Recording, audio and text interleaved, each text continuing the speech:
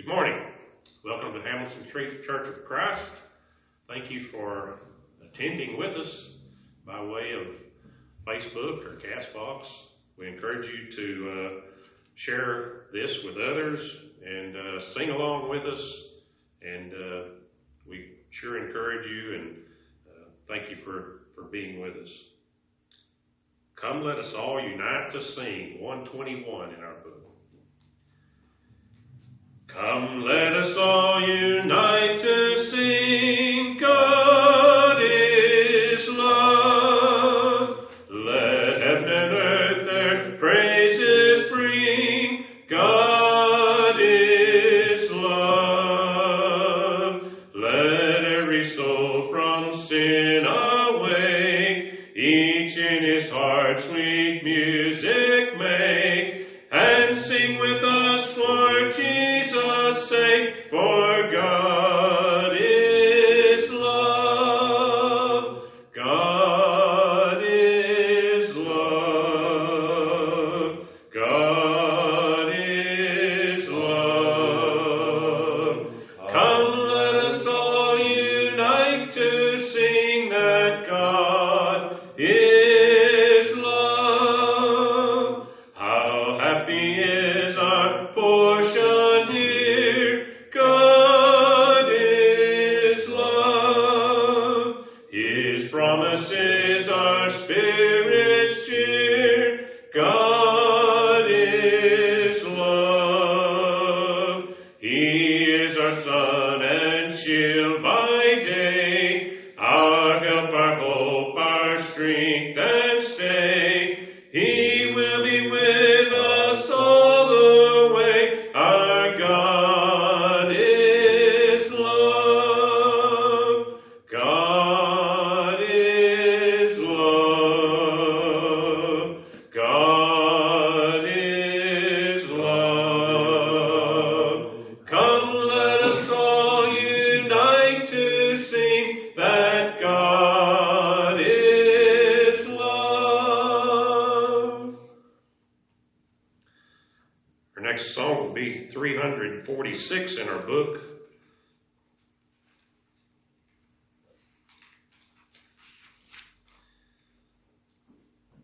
He lives. I serve a risen Savior, He's in the world today. I know that He is living, whatever men may say. I see His hand of mercy, I hear His voice of cheer. And just the time I need Him, He's always near. He lives, Christ Jesus lives today. He walks with me and talks with me along life's narrow way. He lives, salvation to impart. You ask me how I know He lives. He lives within my heart. Rejoice, rejoice, O Christian, lift up your voice and sing eternal hallelujahs to Jesus Christ the King, the hope of all who seek Him, the help of all who find. None other is so loving, so good and kind. He lives, Christ Jesus lives today. He walks with me and talks with me along life's narrow way. He lives, salvation to impart. You ask me how I know He lives. He lives within my heart.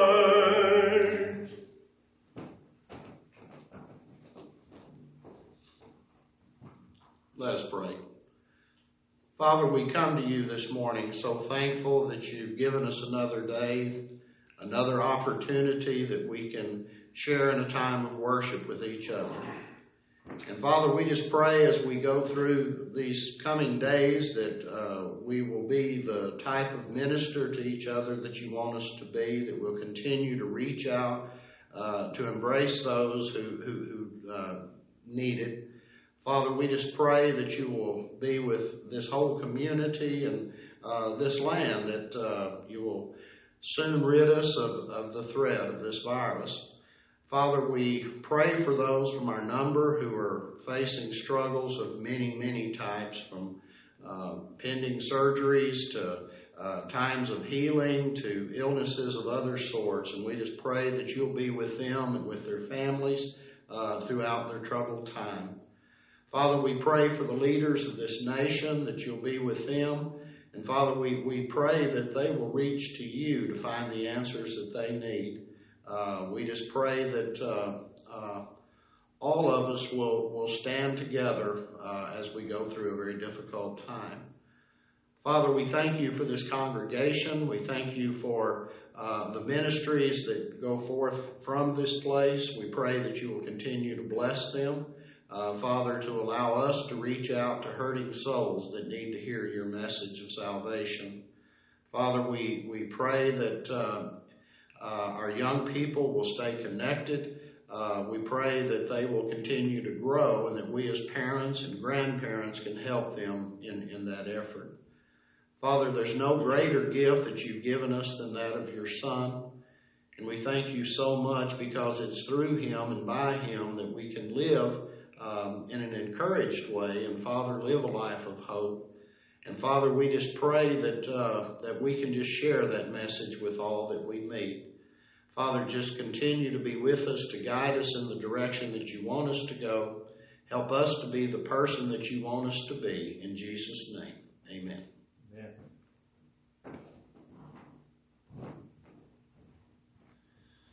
Our next song will be 113 in our book, His Grace Reaches Me.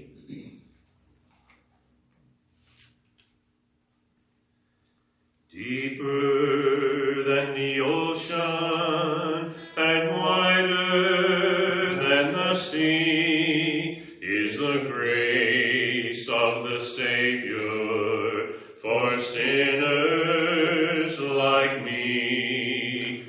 Sin from the Father, and it thrills my soul just to feel and to know that His blood makes me whole.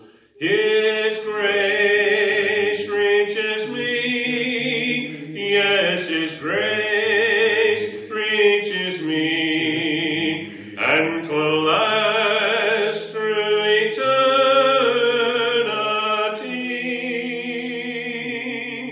Now I'm under His control.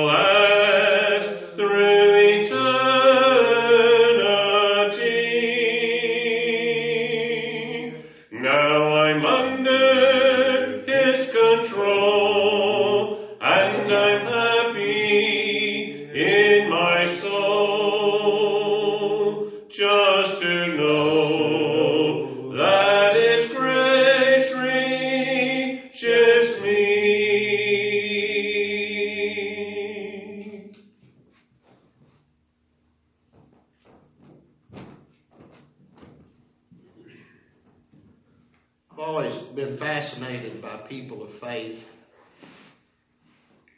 And I was reading just the other day about Corrie ten Boom, who was part of the Dutch resistance to the Nazi advance into the Netherlands during World War II. And she spent time in prison because of her actions, but she never wavered in what she felt her mission was. But one thing she said that really stuck out, it says, "Never be afraid to trust an unknown future to a known God." And it reminded me in Hebrews chapter 12, beginning in verse 1, that that's what the Hebrew writer was reminding us of. It says, "Therefore we also, since we are surrounded by so great a cloud of witnesses, let us lay aside every weight and the sin which so easily ensnares us, and let us run with endurance the race that is set before us. Looking unto Jesus, the author and finisher of our faith, who for the joy that was set before him endured the cross, despising the shame, and is set down at the right hand of the throne of God." You know, Jesus, I think, confirmed that statement that Paul made, because in John 19 and verse 30, after all that he had endured upon the cross, Jesus simply said, "It is finished." We gather each first day of the week. We gather around the table to celebrate his resurrection. And we realize that resurrection could never have occurred without his death. But we also remember the promise to his people that he will come to claim his own. This morning we'll be partaking of the bread, reminding us of the body that went to the cross, of the cup, reminding us of the blood that was shed. But as Jesus said, he says, "Do this in remembrance of me," as we look forward to that great day to come. Let us pray. Father, we come to you this morning thanking you that you have allowed us to gather in your name. And Father, we thank you for this bread that represents to us the body that was hung upon the cross. And Father, help us to remember that was a part of a terrible price that was paid through his sacrifice, not for what he had done, but for what we had done. And Father, let us clear our minds. Let us focus on those things that are important, and that is Jesus. Amen.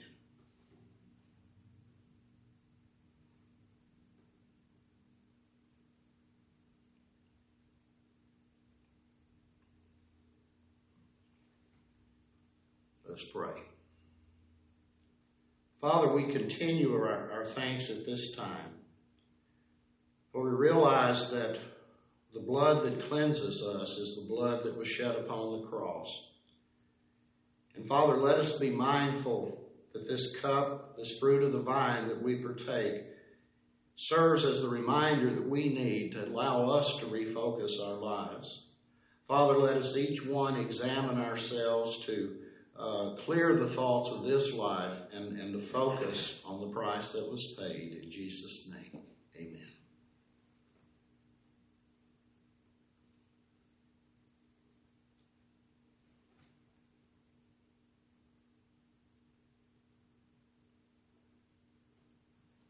We will continue at this time, as is our custom here at Hamilton Street. We would be passing the plate.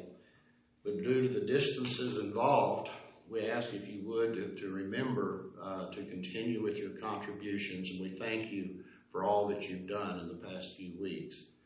Turn the thing back over to Cully.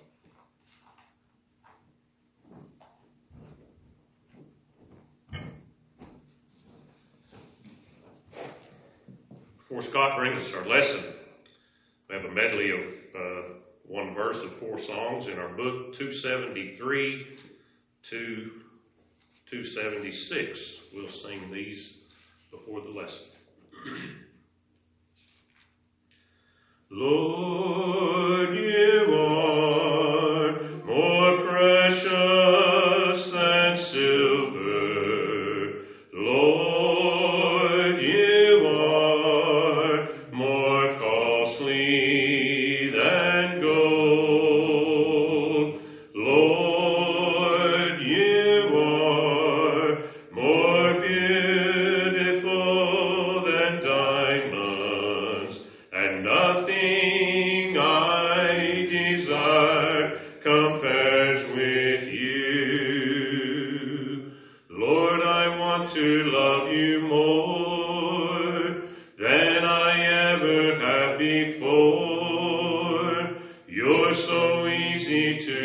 adore. Lord, I want to love you more. Oh, Lord, you're beautiful. Your face is all I seek. And when your eyes are on this child, your grace abounds to me.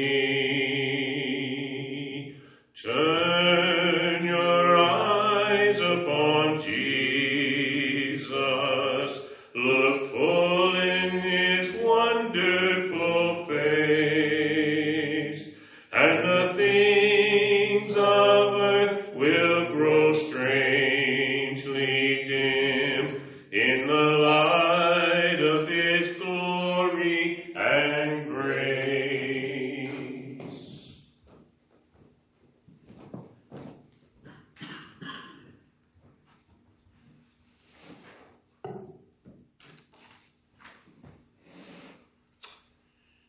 Hi there, the masked preacher here, reminding you that we are again worshiping together apart, which has become the new oxymoron of these uncommon days.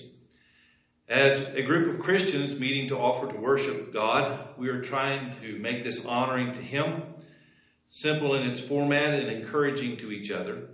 We are singing together, praying together, collecting monies to support the works of the church, sharing the Lord's Supper, and spending time in God's Word. This way is simple, scriptural, it's reproducible, obviously, anywhere at any time. And I cherish the way our Lord communicated this to His church so that we could, according to Acts 17, verse 27 and 28, seek God and perhaps feel our way toward Him and find Him, yet He is actually not far from each one of us, for in Him we move and have our very being. Now, today's sermon is about this question. What do a flea, a bee, and a tree have in common? To be sure, we as Christians, meeting on the first day of every week, according to Acts 20 and verse 7, participating in the breaking of the bread and the sharing of the cup as we've just done, which was modeled and commanded by our Savior on the night before He died, in Matthew chapter 26, verses 26 through 28. We are, in fact, according to 1 Corinthians 11, verse 25 and 26, honoring the death, the burial, and the resurrection of our Lord, so doing, as Sam reminded us, in remembrance of me. Verse 26, for as often as you eat this bread and drink the cup, you proclaim the Lord's death until He comes. So you see, every Sunday is a resurrection celebration. It's a pause in our overwhelmed lives to reset our priorities, to focus on the privilege we have of being included in the worship of our God and our Savior Jesus Christ. It's a simple moment to humble our hearts, to clear our heads, and Psalm 121 reminds us to lift up our eyes to Him who is our help, our guide, our salvation, and promise. Let's talk about that flea. Oh, such a pestilence. Biting and nagging our animals to distraction, causing discomfort and irritation. And during this time, when an abundance of caution keeps us from being reckless with each other's health, I get the feeling, all seem to be afflicted with certain fleas on the backs of our daily existence and our living. Allow me to scratch 3 of those fleas, if you will. Boredom, fear, and a lack of control. This could be a sermon all of its own, but there's so much being said right now by so many people. I want to give it a glance and a look, but also give some instruction, maybe some guidance toward that, as we're socially distanced and sheltered in place and all of that. In fact, I want to reprove or admonish you, as is my purpose from time to time, with a thought. Don't let what you feel steal what is real. Don't let what you feel steal what is real. Too many are growing weary and sinking into despair or disillusionment, kind of letting the flow of the days melt one into the other until it kind of becomes one, I can't tell one from the other kind of thing. And as we do that, then we kind of lose our shape, our form, our purpose, if you will. Let's attack those irritating fleas this way. First of all, the flea of the lack of self-control or the lack of control about us. We're told to do so many things, so many different ways. We're instructed to wear this, wipe that, stop gathering here, don't go there. And the overriding question is, when will we get the handle on this so we can get back to normal? I don't know. I just don't know. And anybody who tells you they do, probably, I don't know. They probably don't know either. But I do know 1 Samuel chapter 12 and verse 14. I'll give you a moment to get there in your Bibles. In 1 Samuel chapter 12 and verse 14, it reminds us, if you will fear the Lord and serve Him and obey His voice and not rebel against the commandment of the Lord, and if both you and the king who reigns over you will follow the Lord your God, it will be well. Love that song, it is well with my soul. How do we make it well? Well, the promise to His people is that God will always lead us through the times of the quiet waters, but also through those times He'll lead us through the valley of the shadow of death. The verse reminds us, trust God, serve Him, obey His word, follow His lead, and it will be well with your soul. Let's talk about that flea of boredom. This is where the followers of Jesus should shine in this world, because you see the root word for a disciple is discipline, or the being in training. Our God is a God of order. Jeremiah 31 verse 35 says, thus says the Lord, who gives the sun for light by day, and the fixed order of the moon and the stars for light by night, who stirs up the sea so that its waves roar. The Lord of hosts is His name. We read in 1 Corinthians chapter 14 and verse 40, but all things should be done decently and in order. My point here is this. In a practical way, get a schedule that covers the bases. I don't know how to make it any more simple than that. You got to get a schedule. You got to go to bed on time, get up in a regular manner. You got to order your day. You got to do these things every single day, or you just lose all of your focus. The point that I'm trying to go forward is I fear we're not setting a regular time in our Bible study. We do so many things. We so much time in the news, so many times on that device, so many time at our work, so that we have been given this wonderful gift that we have some time and we should be devouring that Bible. Doing what 2 Timothy chapter 2 and verse 15 says, doing your best to present yourself to God as one approved, a worker who has no need to be ashamed, rightly handling the word of truth. We're given this rare opportunity to spend considerable time in prayer, naming the people we love, asking God to put His hedge of protection around us, asking Him to kill off this virus, rising up in prayer. And we're too busy sometimes talking to other people about what we gripe about and what we despair about, when we should be talking to God. We have this incredible responsibility to connect with others with the amazing grace of God. Let me put it this way. If we alternated an hour of spiritual exercise between any hour of daily or school activities, our days would be productive, rich, they would pass quickly, and we would feel more energy. We would feel more as if we were using the time wisely. Ephesians chapter 5 tells us. Let's scratch that flea of fear, though. We're living in a moment of history during these days.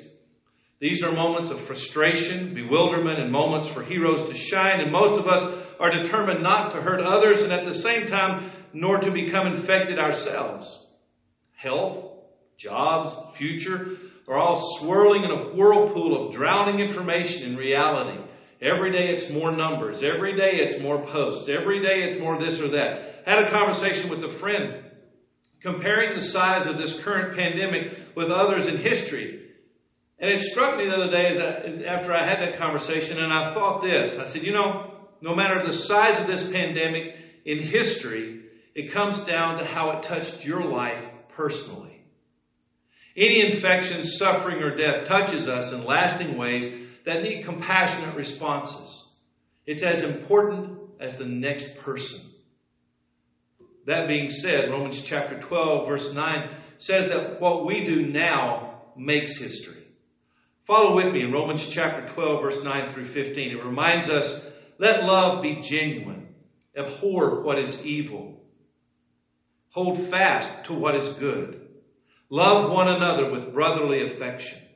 Outdo one another in showing honor.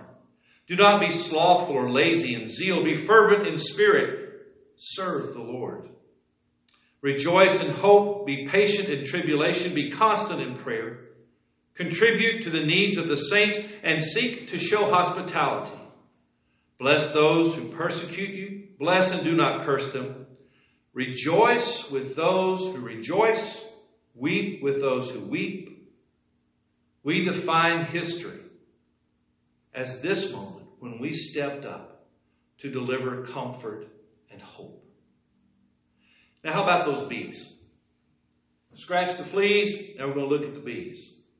Last year about this time, I don't know if you remember, but a fire destroyed the Cathedral Notre Dame in Paris, France. My daughter Megan emailed me and shared this with me. She said, while it ruined lumber, brick, and mortar, it did not destroy a hive of bees kept on the roof. Apparently, all the smoke just put them to sleep. But because bees are instinctively driven to stay with the hive and protect it, they wouldn't leave even when the flames broke out. Which puts into mind these days when the fires of fear and suffering are consuming our world and the smoke of solitude and distance are lulling us to sleep spiritually. When all around us there are terrorism and tornadoes and tragedy, accidents, heart attacks and abuse, nuclear tests and COVID tests, our world sees its share of fear and pain, and personally, we seek relief and rescue. Nevertheless, when danger burns hot, the flames rising, threatening to consume us, we are created in Christ Jesus to stay the course. We must protect our hive, our faith, our family, our community, our people. The bees didn't leave Notre Dame, even when the fire was unchecked at its peak and they were drugged with the smoke. The bees did what in their instincts told them, and so must we. We don't leave the church. Acts chapter 11 verse 23 says, when he came and saw the grace of God, he was glad, and he exhorted them all to remain faithful to the Lord with steadfast purpose. After this, could I say, Corona fire us is gone? We'll return to doing what we do best. For centuries, churches lit their buildings with beeswax, considering it more pure than animal fat and therefore more worthy of God's holiness and his presence. Bees are often symbolic of resurrection. In the King James Version, the margin notes read that after his resurrection, Jesus asked for food and he was given fish and honeycomb. Making honey is what bees do. Creating sweetness and giving light is what we, as the created body of Christ, do in this world. We give sustenance that brightens the eyes to those who are hungry for rebirth. We shine a holy light and build a community of light for those in need to see the hope of new life. We are survivors. When the heat gets turned up, when the dry wood crackles, when the stones that have propped us up for so many years threaten to fall, we protect what matters most, the body and the fellowship of our Lord and Savior, his church. And after the fire, we rebuild. With energy and purpose, we will be back because we never left the hive. Now we've talked about the fleas and talked about the bees. Now let's talk about the tree. Galatians chapter 3 verse 13 says, Christ redeemed us from the curse of the law by becoming a curse for us. For it is written, cursed is everyone who is hanged on a tree. I'm in Luke chapter 24 now, if you'll take your Bibles. We're starting in verse 13, and that's the text for the rest of our sermon. Luke 24, Jesus had died. There was no doubt about that. And with him had died the hope and faith of his disciples. The finality of his crucifixion had brought a devastating end to their growing sense that what he said was true, that he indeed was the truth, that in his presence they were somehow in the presence of God, but somehow that ended when he died on that Friday afternoon. A few of the women had reported to them and returned from the place where he had been buried, claiming that the tomb was empty, and a few of the 12 had even claimed to see him. But for the most part, his friends were still experiencing the shock of what had happened. And so the grief that their friend was gone And so two of them took a walk. And so begins a sermon by John Buchanan. He lives in Washington, D.C. He preached that sermon the spring of 9/11, after 9/11. And it interested me because those times like these, people are searching for direction, bewildered by what is going on. Frederick Buechner, in his book, The Magnificent Defeat, writes this: "Sacred moments, the moments of miracle, are often everyday moments, the moments which, if we do not look with more than our eyes or listen with more than our ears, reveal only a garden, a stranger coming down the road behind us, a meal like any other meal. But if we look with our hearts, if we listen with our being and imagination, what we may see is Jesus himself." Join me in Luke 24, verse 13. It starts that as these two were walking down the road toward Emmaus, what is so remarkable about the story is how ordinary it is. Just two people. The two of them could be any of us. The road to Emmaus could be any road. And as they walk, talking about what had happened, they are joined by a stranger. And isn't it odd that they didn't recognize him? They continued to talk about what happened, explaining it to him. Luke 24, verse 18 picks it up by saying, "Are you the only one in Jerusalem who doesn't know about it?" they ask him. And then as the sun begins to set, they extend hospitality to the stranger, inviting him to share their evening meal and spend the night with them. It's when he broke the bread for them, in a way reminiscent of the time when he fed the multitude, powerfully reminiscent of the way he had broken bread and shared it with his disciples on the night he was betrayed. As he broke the bread, it says they recognized him. It was Jesus. Luke 24, verse 31 through 35 puts it this way. This is what happened next. "And their eyes were opened, and they recognized him, and he vanished from their sight. They said to each other, 'Did not our hearts burn within us while he talked to us on the road, while he opened to us the Scriptures?' And they rose that same hour and returned to Jerusalem. And they found the 11 and those who were with them gathered together, saying, 'The Lord has risen indeed and has appeared to Simon.' Then they told what had happened on the road and how he was known to them in the breaking of the bread." I want to give you 3 takeaways, if I could, as we end our sermon time together. 3 takeaways for today and perhaps for the rest of your life. I'll put it to you this way. It's a prayer almost. Open our eyes, Lord, that we might learn to see Jesus. Make our hearts burn as we walk with you. And let us yearn to gather with others to share the marvel of your presence. We want to learn, we want to burn, we want to yearn. Let's go back. Open our eyes, Lord, that we might learn to see Jesus. This story of the risen Christ comes to 2 men in the midst of an ordinary, very human activity. Taking a walk, dealing with the terrible loss. They weren't looking for him. They didn't even recognize him. Awareness does not come as a result of our intellectual search sometimes or our struggle with ideas. It happens when often, by God's good grace, a risen Christ confronts us in the middle of life, in the middle of an ordinary experience that becomes sacred, an ordinary moment that becomes holy. And the truth of his presence, deeper and more profound than what our minds can understand, becomes momentarily, eternally clear. Make our hearts burn as we walk with you, Jesus. Craig Barnes observes this. The question is not, do you believe in the doctrine of the resurrection? Frankly, that's not particularly hard to do. What the Gospels ask, on the other hand, is, do you believe, but not do you believe, but have you encountered a risen Christ? We so often encounter the risen Savior when we have spent time in the dark places where hope cannot be seen. The reality of a love more powerful than death, of a love that conquers all, even the power of death itself. And that's a decision you and I must make, isn't it? Do we believe in the risen Savior?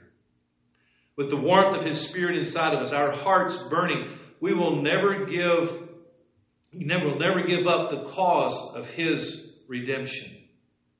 I read one person who said, there is no wreckage so total, no cause so lost, that the living Christ cannot redeem it. When Christ burns within us, we are changed. We stop hiding and start seeking. We stop making excuses and start moving mountains. with boldness. We never tire of telling people who it is that gave us courage to do such things as these, and we become known for our glad and generous hearts. We become known as Christians. Finally, let us yearn to gather with others, to share the marvel of your presence, Lord. These two disciples turn around and they go back to Jerusalem. And although they are never heard from again, they join the 12 and tell them as best they can about what had happened to them. And so I conclude that while the grandeur of this Easter pageantry that so many are caught up into is surely an important part to many, it's more important, I think, what happens later as Christians share ordinary moments with others as they bring the presence of Christ into their everyday lives. When they say, on behalf of the Lord, welcome. Please let the kingdom of God embrace you. Be baptized into Jesus Christ for the remission of your sin. Stop walking away from Him and turn and run to Him, and He embraces you. Where the ordinary becomes holy, where everyday experiences become sacred, and the unlikeliest of moments, in those unlikeliness of those moments, the risen Christ makes Himself known. That's our message, isn't it? Let's go out today and let's scratch the fleas and get them done with. Let's be the bees and never leave the church. And let's celebrate today the tree where Christ died for us, that He was buried and arose so that we might have the promise of eternal life. Let's put our Savior on and walk in faith. Let's do these things so that we can live in the presence of Christ, and that He becomes known to us in our walk as we welcome others to join us. Thank you for being with us today. We're going to sing one more song. We pray that today you will spend time discovering Jesus in the ordinary.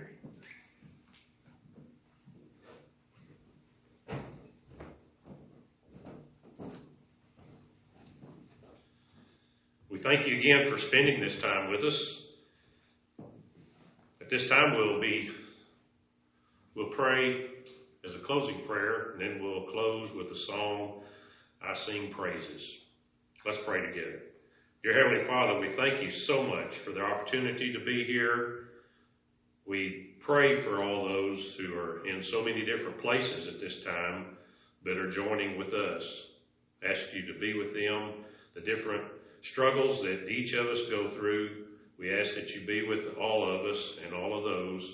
Continue to be with us and help us as we go about our daily lives, that we can go along and we can sing praises to your name. We can give glory to your name in all that we do, and remember and never take for granted the blessings that we have through Jesus Christ, our Savior. In His name we pray.